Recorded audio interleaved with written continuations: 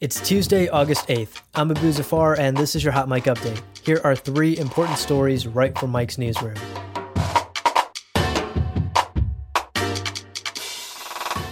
Chicago plans to sue the Trump administration over its policies on so-called sanctuary cities.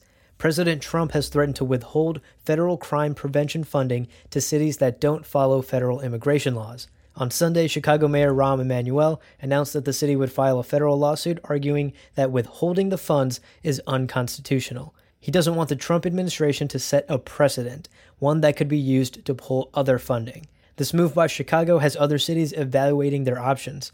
It could mean more pushback against the Trump administration by cities who share Emanuel's concerns. And Joe Scarborough, who hosts Morning Joe, is getting roasted online for a tweet about gaming obsessions in today's youth. On Monday, Scarborough tweeted, quote, "Young men in the 1940s liberated Europe from Nazism and the Pacific from the Japanese Empire. Today, too many stay home playing video games." The internet was quick to fire back. Some Twitter users pointed out that Scarborough himself has never been to war. Others reminded him that war isn't exactly the noblest of pursuits. Maybe it's not so bad that this generation would rather play video games than start a global conflict. Scarborough has admitted before to being a gamer, making his tweet that much more ridiculous. As some Twitter users speculated, maybe he's just bad at video games and needed to vent. And finally, a European design company wanted to quote-unquote reclaim the swastika. So it produced an entire line of t-shirts and sweatshirts with the swastika on a rainbow background with words like love and peace written below.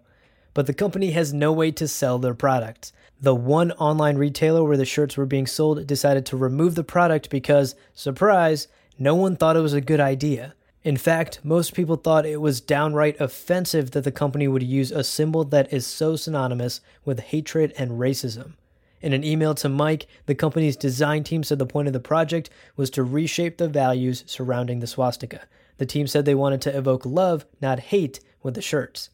Maybe on their next shirts, though, the company could try a heart, which, as I understand it, is a pretty universal symbol for love.